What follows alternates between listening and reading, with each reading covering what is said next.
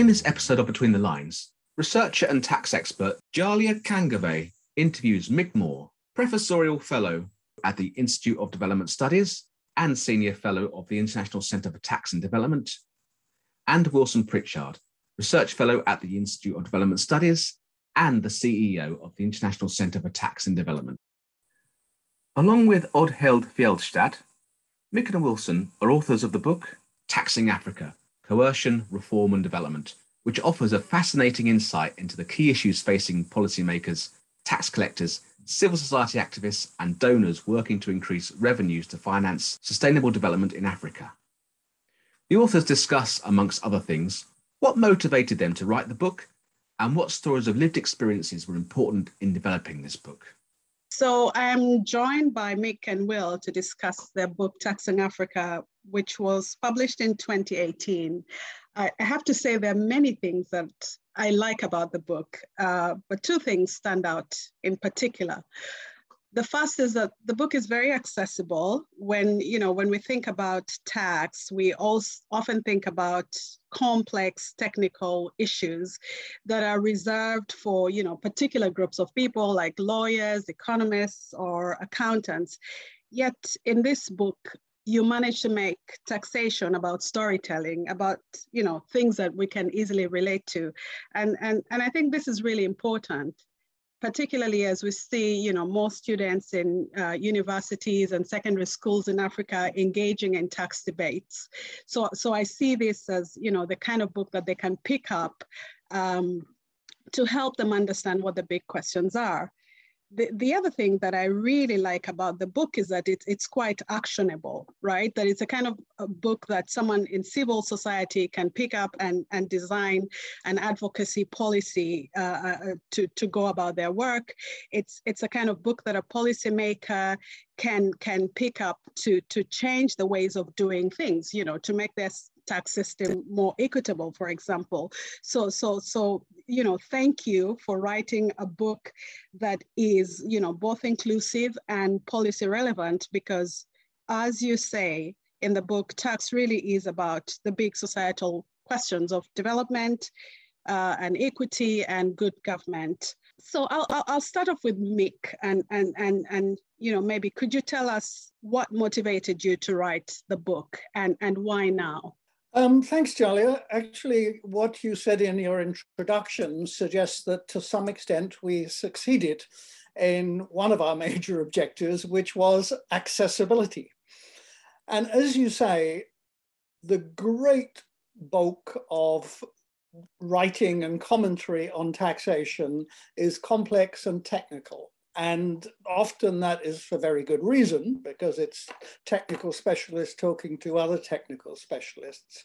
But there is also a slightly less benign side to all this inaccessibility. Because I think we all would agree, and I think you would probably agree, that most taxation systems in the world are frankly not very equitable and they're not very fair. And one important basis of that inequity is the fact that they're really difficult to understand. Often tax legislation is written in complex ways, but these things are also discussed in complex ways.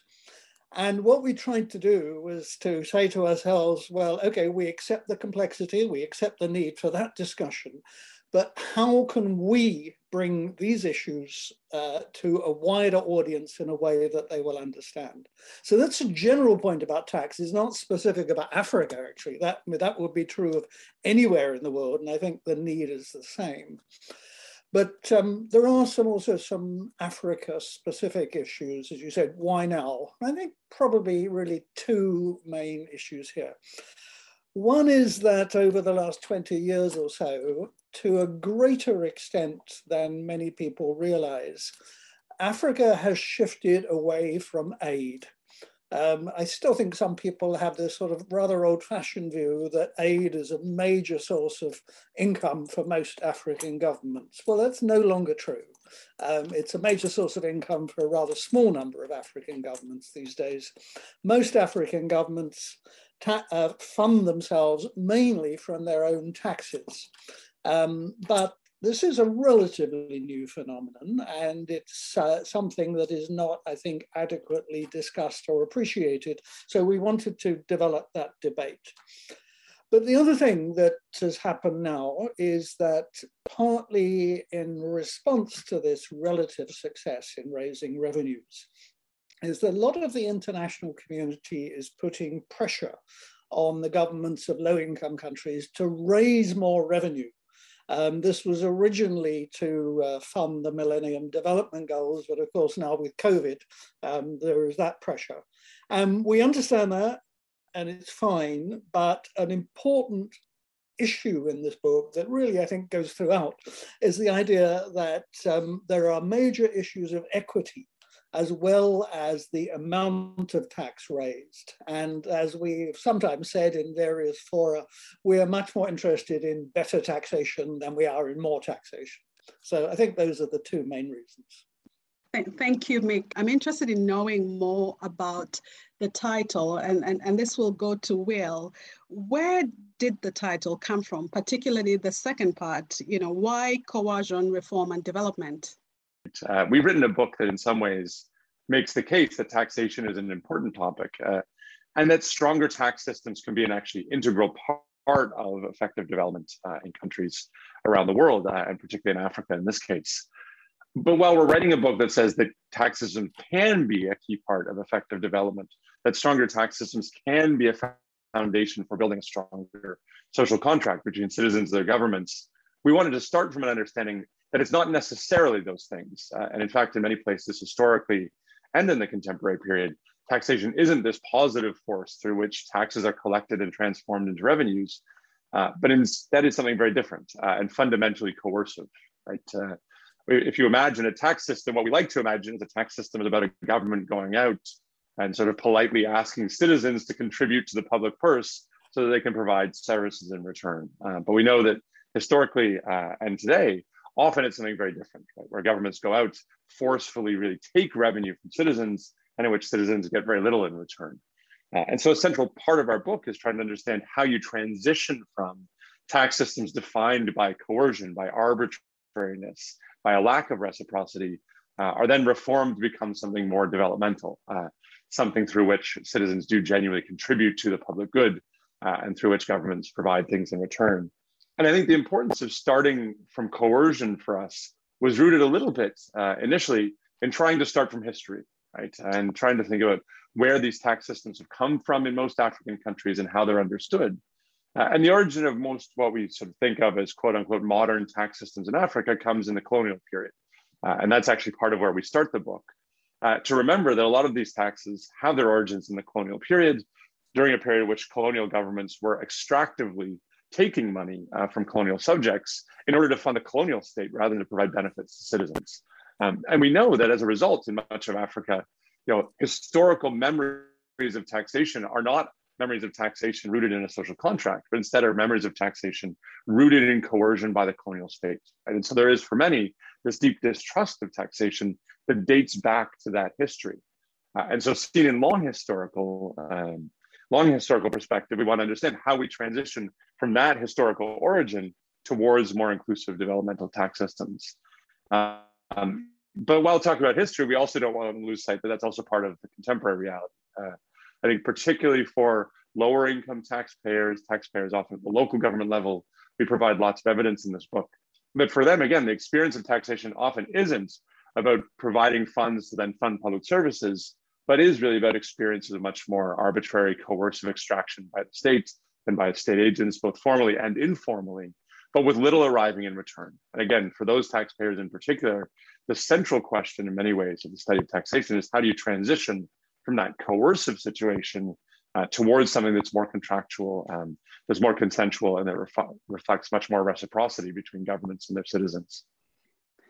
Thanks, Will. I think the coercion part, like you say, it's quite interesting and both historical as it is current, and also as we increasingly talk about the social contract. I think that's what I find interesting in a number of issues that arise from this book, that the social contract doesn't just come about and that you cannot force it. But before we go into more detail in any of those things, I know that you address a number of issues in the book. Can you provide a brief summary of what these issues are? One set of issues surrounds the idea that a key challenge of strengthening tax systems in Africa, as with much of the world, of course, is to make tax systems fairer and more equitable.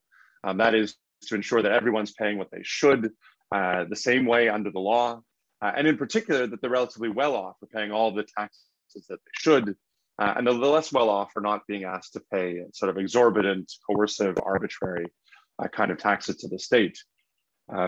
And so when we think about this question of how do you make systems more equitable and more progressive over time, we then focus in on a set of overlapping issues that I think have contributed to a lack of equity in tax systems across Africa.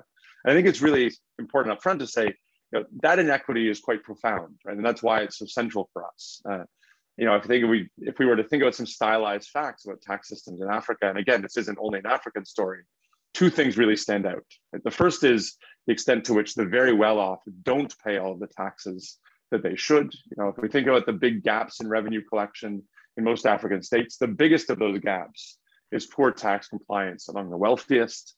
And the second stylized fact is, again, as I mentioned earlier, that for low-income groups, the tax burden is often informal rather than formal, but nonetheless, these burdens from the state are particularly high for low-income groups.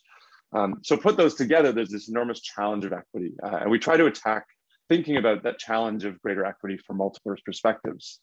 One of them is to look at the impact of international tax rules and to look at the ways in which international tax rules, both for corporations and for wealthy individuals, have undermined that desire for equity because they've created space for larger firms and for wealthy individuals to hide their revenues and profits and incomes from governments, thus reducing the ability of governments to tax them effectively. And so we think a little bit about the nature of those problems and how they might be addressed.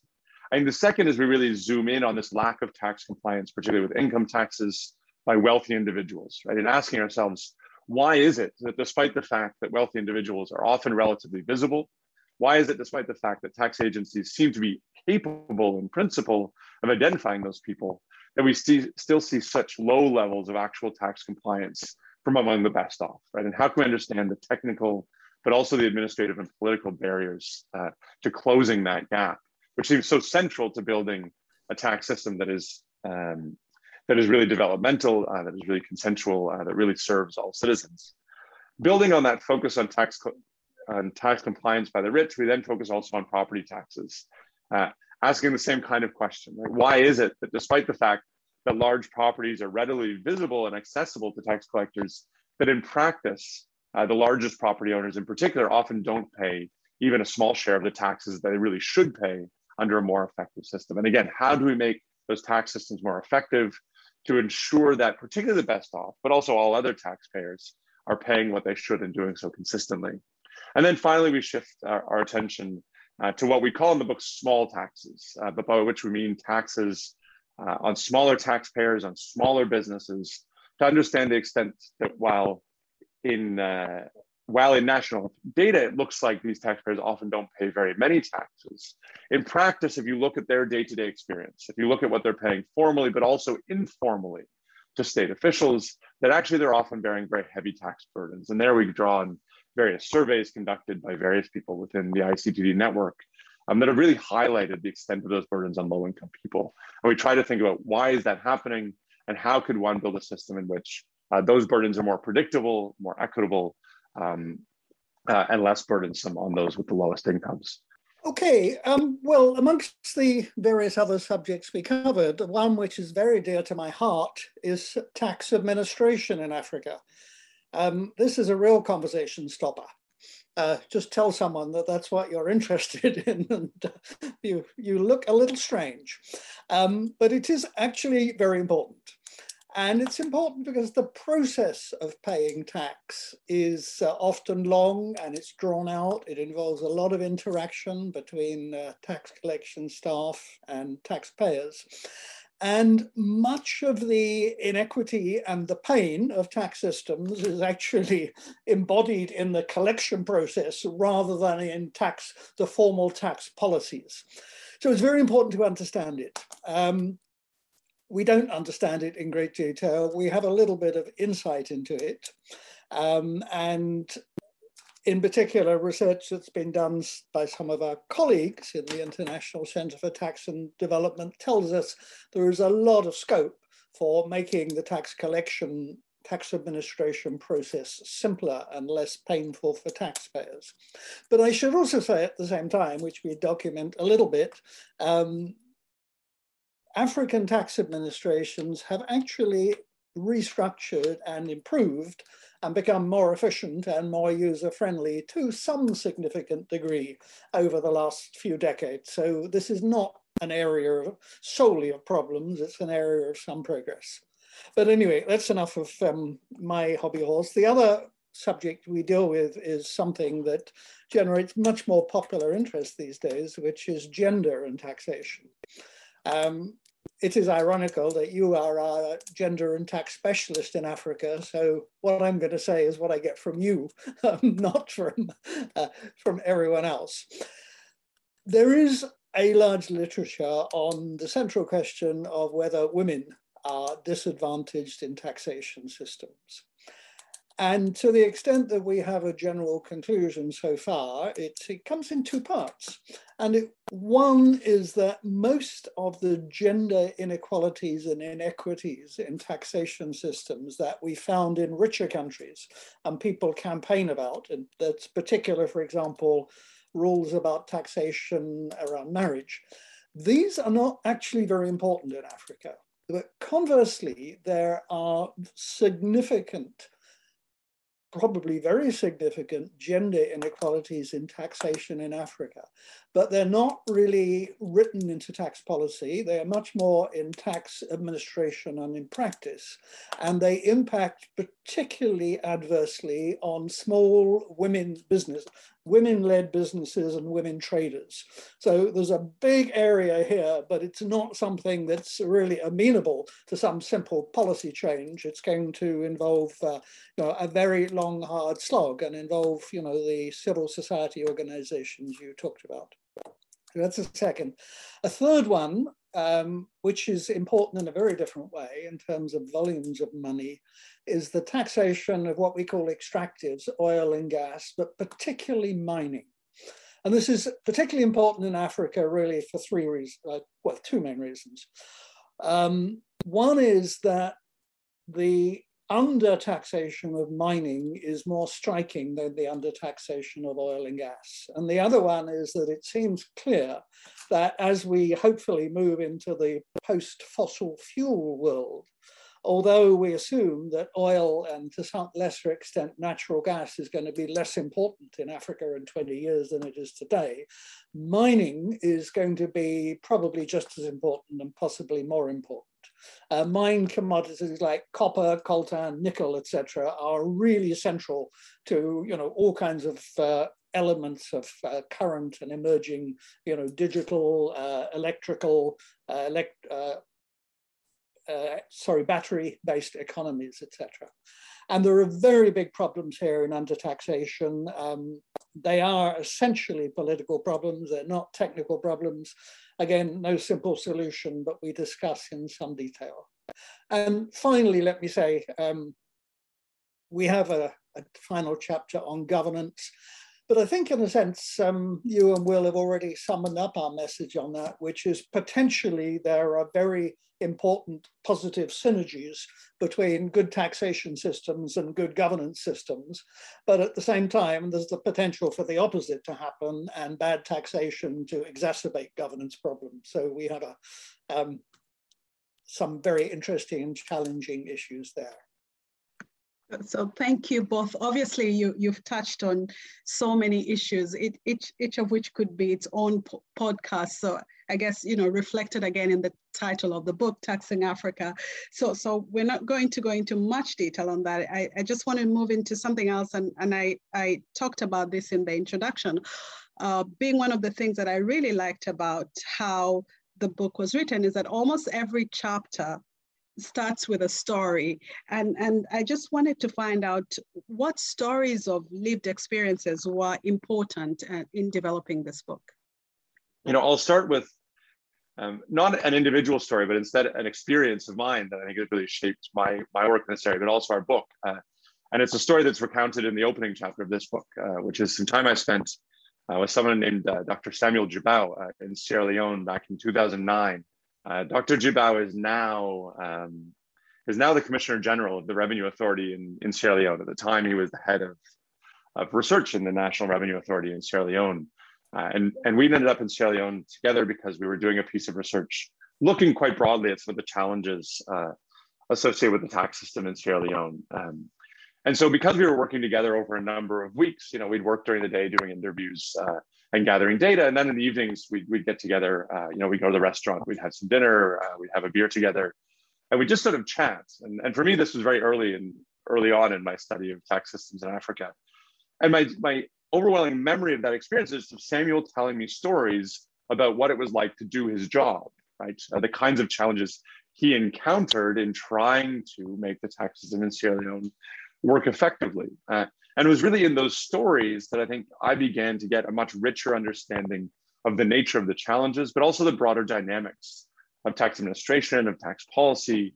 And so began to think in really different ways about how reform could happen. I think a few things stood out to me, in the kinds of stories that Samuel would tell me, which really relate to some of the themes we've talked about already.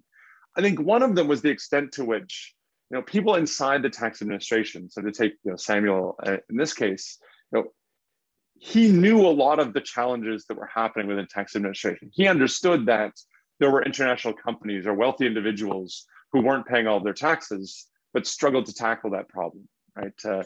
He understood that there were mining firms who had struck advantageous deals with government or who were exploiting international rules not to pay all the taxes that they should. The challenge was what to do about it, how to navigate the technical, administrative, and political challenges of making that work better.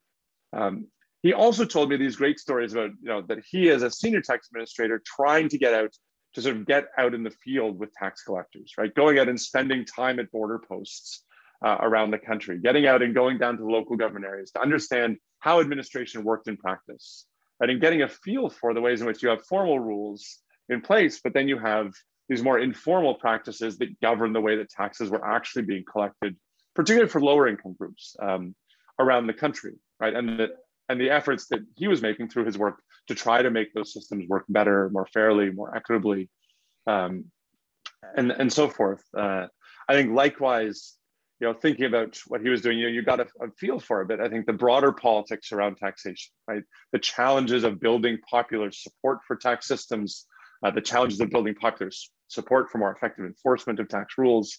And again, sort of seeing that through the eyes of a tax administrator, I think for me began to allow me to see these questions in a way that was more useful in many ways. Because only from starting from how these systems actually worked, that we could think more meaningfully about how they change and improve over time. I think finally, as we're saying, that it also highlighted the fact that in this quest, sort of tax administrators themselves were often our best allies. I think to me, that was also eye-opening, right? There's a risk when you do this kind of work of thinking, the tax administrators are the problem. And no doubt, as with anything else in the world, there are better tax administrators and there are less good ones. But sitting with Samuel over these dinners, over these beers, you realized, there are deeply committed people in these agencies who have a deep, deep, deep knowledge of these challenges.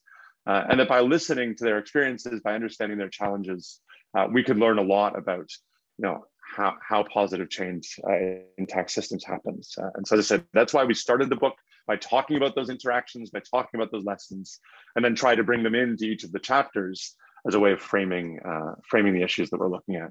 So in many ways, and you've talked about this a little bit, in many ways, Taxing Africa is a reflection of ICTD research that has been carried out by yourselves and ICTD colleagues since 2010. What are some of the things that have surprised you about this research? And I'd be interested in hearing, maybe from Mick first and then Will. Okay, thank you, Jalia. Well, actually a lot of things. Let me just give you two. And the first thing that surprised me is something for which I have to thank you more than anyone else, which is research that you really initiated and got going on the taxation of wealthy people initially in Uganda. And then in Rwanda and other countries in Africa. And the thing that is really surprising is the extent to which the non-taxation of wealthy people is just open.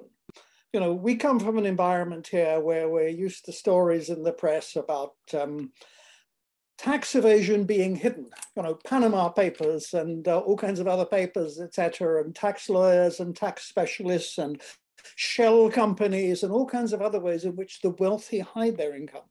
But you were responsible more than anyone else, you remember, for finding I can't remember the exact figure, you can probably tell me, but in Uganda, you discovered that of, I think, the 60 most prominent lawyers in the country, if I'm right, only about 12 were actually filing personal income tax returns every year.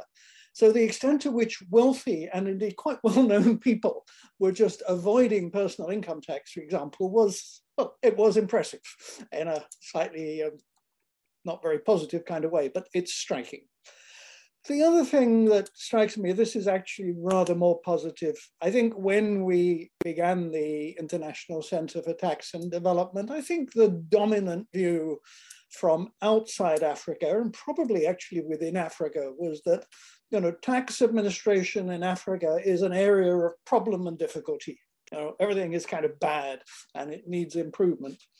And of course, there's some truth in that. But what was really surprising to me is when one began to look at statistics of various kinds, including comparative statistics, is that sub-Saharan African countries, on average, are not bad at taxing. I mean, they're not bad in two major senses. The amount of tax they raise as a proportion of GDP is very respectable in comparative terms, other countries today, other countries at previous times. So, you know, this is not an area of enormous problem, even if there's scope to improve it. But also on various measures, tax administration in sub-Saharan Africa on average is actually better than it is in, for example, South Asia or in Latin America and the Caribbean. So this was a pleasant surprise. There's some really, you know, really positive things going on here. The other two things I mentioned are first, I think, the prominence of international tax debates over the past decades. You know, I started working on tax issues, I guess, around 2006 with Mick. And when I started, I don't think it ever occurred to me that I would be spending so much time thinking about international tax rules. Because I think when you thought about tax debates in Africa, when I started this work, I think international tax rules were relatively invisible within those debates. I don't think because of a lack of recognition that it mattered, but in part because of a sense that they were very hard to change. They weren't responsive to the needs of African governments. And so in a sense, they weren't something worth about. You know, that changed really dramatically, I think, over the past decade. That's reflected broader international debates, but it has brought the importance of international tax rules much more to the forefront, with the recognition that international tax rules have not worked nearly well enough for taxing multinational corporations, and that international tax rules have made it far too easy for wealthy individuals to hide wealth overseas, to hide income overseas, and avoid personal income taxes. And so I think that's become a much more central part of the debate. And in turn, for me, it's been just fascinating to understand, I think, two things. The first is the extent to which it's not just that international rules have been inadequate in general, but the ways in which they've been particularly inadequate for low-income countries. Right? And beginning to understand the ways in which these rules work much better for richer countries, but were really hugely difficult to implement and administer for low-income countries. And trying to think about what that means for reform, right? How do we need to think about what international rules should look like differently when we consider the position of lower-income countries with different kinds of capacities, different kinds of taxpayers, and so on. And secondarily, then, is again recognizing that the debate about international rules isn't just an international debate, but it's one that has to link between what's happening internationally and what's happening domestically. Thinking about the challenges of translating international rules into actual outcomes in country, right? The administrative side of international rule setting, and trying to think about, for low-income countries, what do international rules need to look like so that they will work effectively in practice, administratively, inside lower income country governments. And I think that's been a big challenge. It's a big challenge still looking forward for us as we think about challenges on the horizon, is how do you make these rules work better for lower income countries and African countries in particular here. The second one, and I've alluded to this already, is the extent and nature of what we've called here informal taxation. But essentially levies by government officials or sometimes by government officials, often on lower income groups, but also on higher income taxpayers that don't enter into the government budget, but from the perspective of taxpayers look a lot like taxes. I think the way that this happened was, actually interestingly, this was a piece of research that was largely initiated by Samuel Jubal, who I talked about a moment ago. He said we should go out and do a survey of taxpayers and try to understand what they actually pay, what their experience of taxation actually look like in practice. And so rather than asking what taxes and how much revenue is collected from different groups of taxpayers, we began to design surveys to go to taxpayers and ask, what do you pay to state officials for a whole wide range of reasons?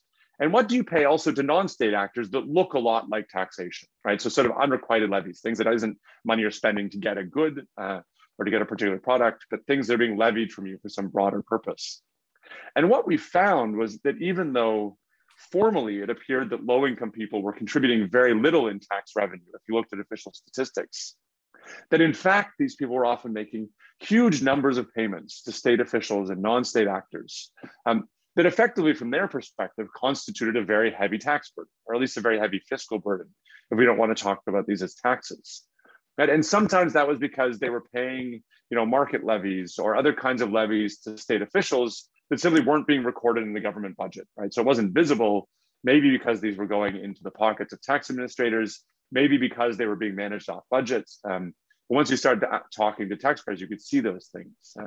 Sometimes it was because you had services, government services that were notionally free. So education, access to health clinics, but in practice, individual users were having to pay informally to access those services, right? So this was an additional part of the cost of accessing notionally free services that often was overlooked when we thought about the burden, the sort of fiscal burdens on taxpayers, but they were really very significant. Likewise, if you got down to the local government level, you looked at the local government level, and a lot of this work was done by one of our other colleagues, Vanessa van den Bogart, right? She started asking, well, what are people paying to community organizations, right? And you discover that a lot of service provision at the local level happens through informal authorities, through community development organizations, through chiefs in some cases, sometimes even through armed groups. And those groups also are making levies on taxpayers and citizens, which they're then using to provide services. But all of those things were part of the burden on low-income people of funding the state. I think it had been largely invisible, and the surveys we conducted, particularly in Sierra Leone and in the Democratic Republic of the Congo, were really eye-opening, because what we found was that those levies were hugely inequitable. That is, as a share of their income, low-income people were paying much more than higher-income people, which is exactly the opposite of what you'd want to be the case. But also that those burdens were heavy, right? We were finding that low-income people at the bottom of the income distribution seemed to be paying, in some cases, as much as sort of 20% of their income in these various kinds of tax-like payments. That's a hugely heavy burden on low-income people. And I think it really helped to reshape how we think about the challenges of taxation on the continent. Before we go towards the end, I just wanted to find out what you both see as the really important issues for policy in the next 10 years. Shall I start? I think we could probably give you a very long list here, but let's try and keep it fairly short. First, and I hope this is reality and not just aspiration, that issues of equity in tax systems will be taken more seriously. And we hope that the COVID is going to give us a push in the right direction here. There are many dimensions of this. We've already mentioned, income tax not actually being collected on a lot of wealthy people. The complete absence of wealth taxes of any kind in Africa currently. We hope there'll be some development on that. We hope, as Will was explaining earlier, that will start with property taxation, especially bigger properties in big cities, but build up from there. And at the other end of the scale, this whole issue of informal taxes levied on poor people, and often levied at quite high rates on poor people, whether something can be done to squash the worst dimensions of that. So a lot of equity issues that we hope will at least be talked about rather than just talking about how do we raise more revenue. We hope not just talking, we hope for action. The other thing that I think we should and may see some action on is the integration of national and local taxes. Let me briefly explain that. In essence, most of the good things that we've said about tax administration in Africa refer to national tax administrations. And they have reformed and improved a lot, partly because the external aid that they've received has come almost entirely to them.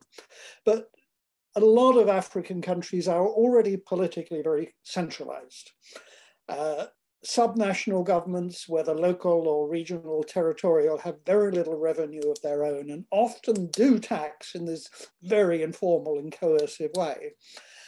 And the balance is not right here.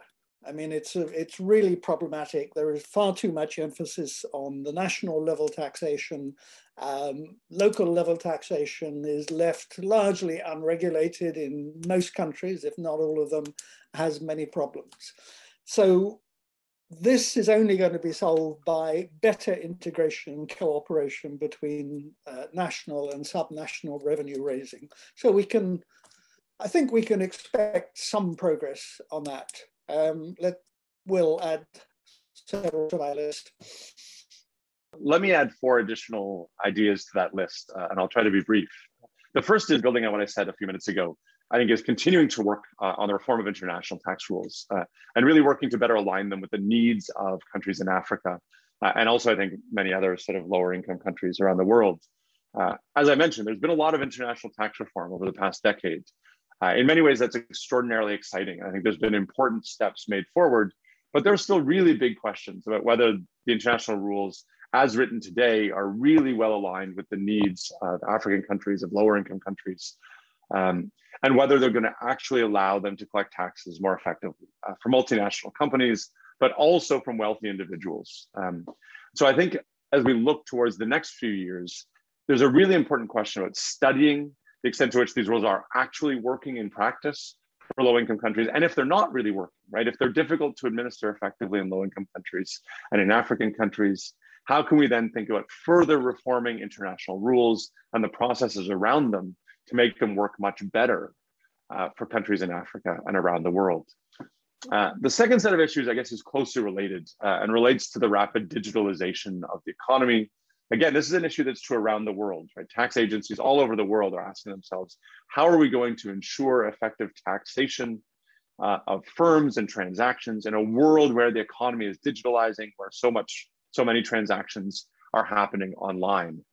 And I think it's going to be a big question moving forward, likewise for countries across Africa, where that same digitalization is occurring, and it raises the same kinds of challenges about how to effectively identify those economic activities and how to make sure that they're taxed fairly within the jurisdictions in which those transactions are effectively taking place. And again, here, I think it's important to remember that the right solution for richer countries may not be quite the same solution that's needed for lower income countries. We need to continue to think about how we ensure that countries in Africa get a fair share of the taxation of that digitalizing economy, and that the rules and process around that are well suited to their situations.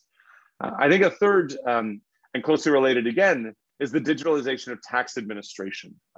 One of the key responses to a digitalizing economy is to have a more digitalized tax administration, right? A tax administration that can assemble data from multiple different sources, bring that data together in order to understand what's happening at the level of businesses, but also understand the incomes and assets of individual taxpayers in order to tax them effectively.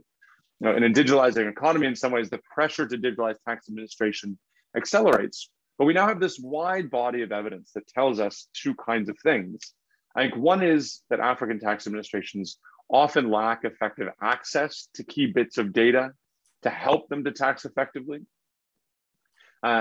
And the second is that they often don't use that data as effectively as they could, right? Partially that's a shortcoming of the IT systems that are in place, but often it's not about getting the fanciest, most sophisticated IT system. It's about better using the systems that exist about figuring out exactly what kinds of systems are needed so that data can be used more effectively to strengthen tax administration.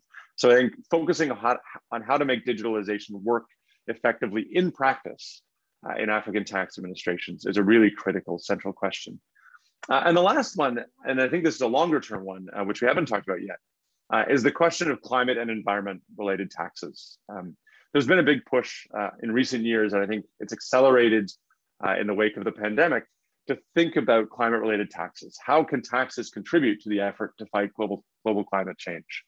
And we obviously see acceleration of global discussions about carbon taxes, discussion now in Europe, for example, about border taxes to try to capture climate-related impacts.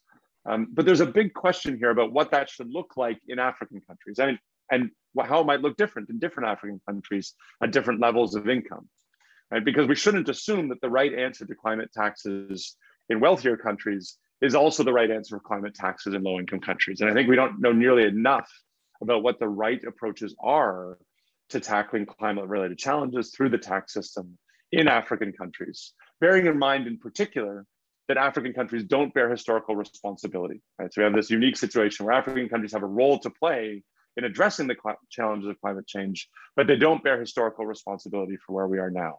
And so against that backdrop, what's the right approach to green and climate taxes moving forward? Well, thank you both. Obviously, giving us a lot of things to think about, and again, a lot to debate going forward. As we prepare to close, Mick, you gave a TEDx lecture almost 10 years ago.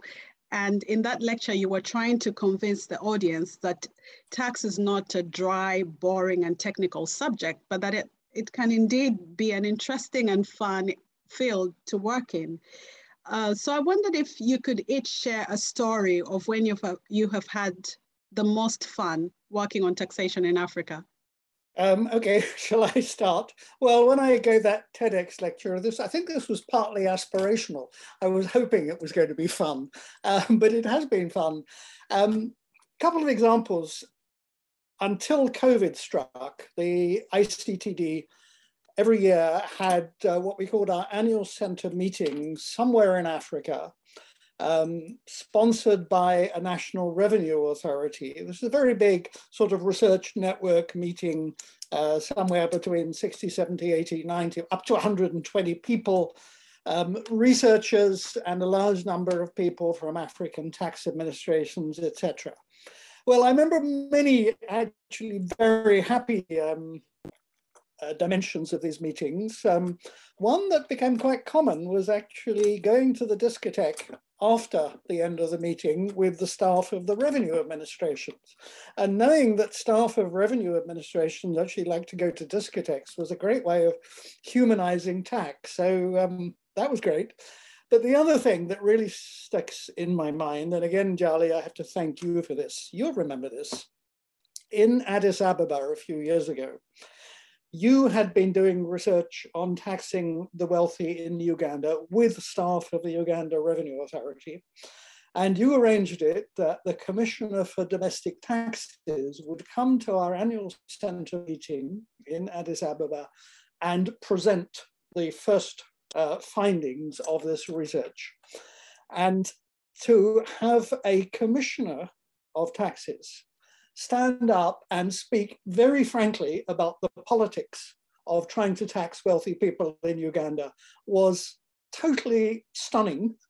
The atmosphere was absolutely electric, and it was absolutely delightful. So thank you for that great experience.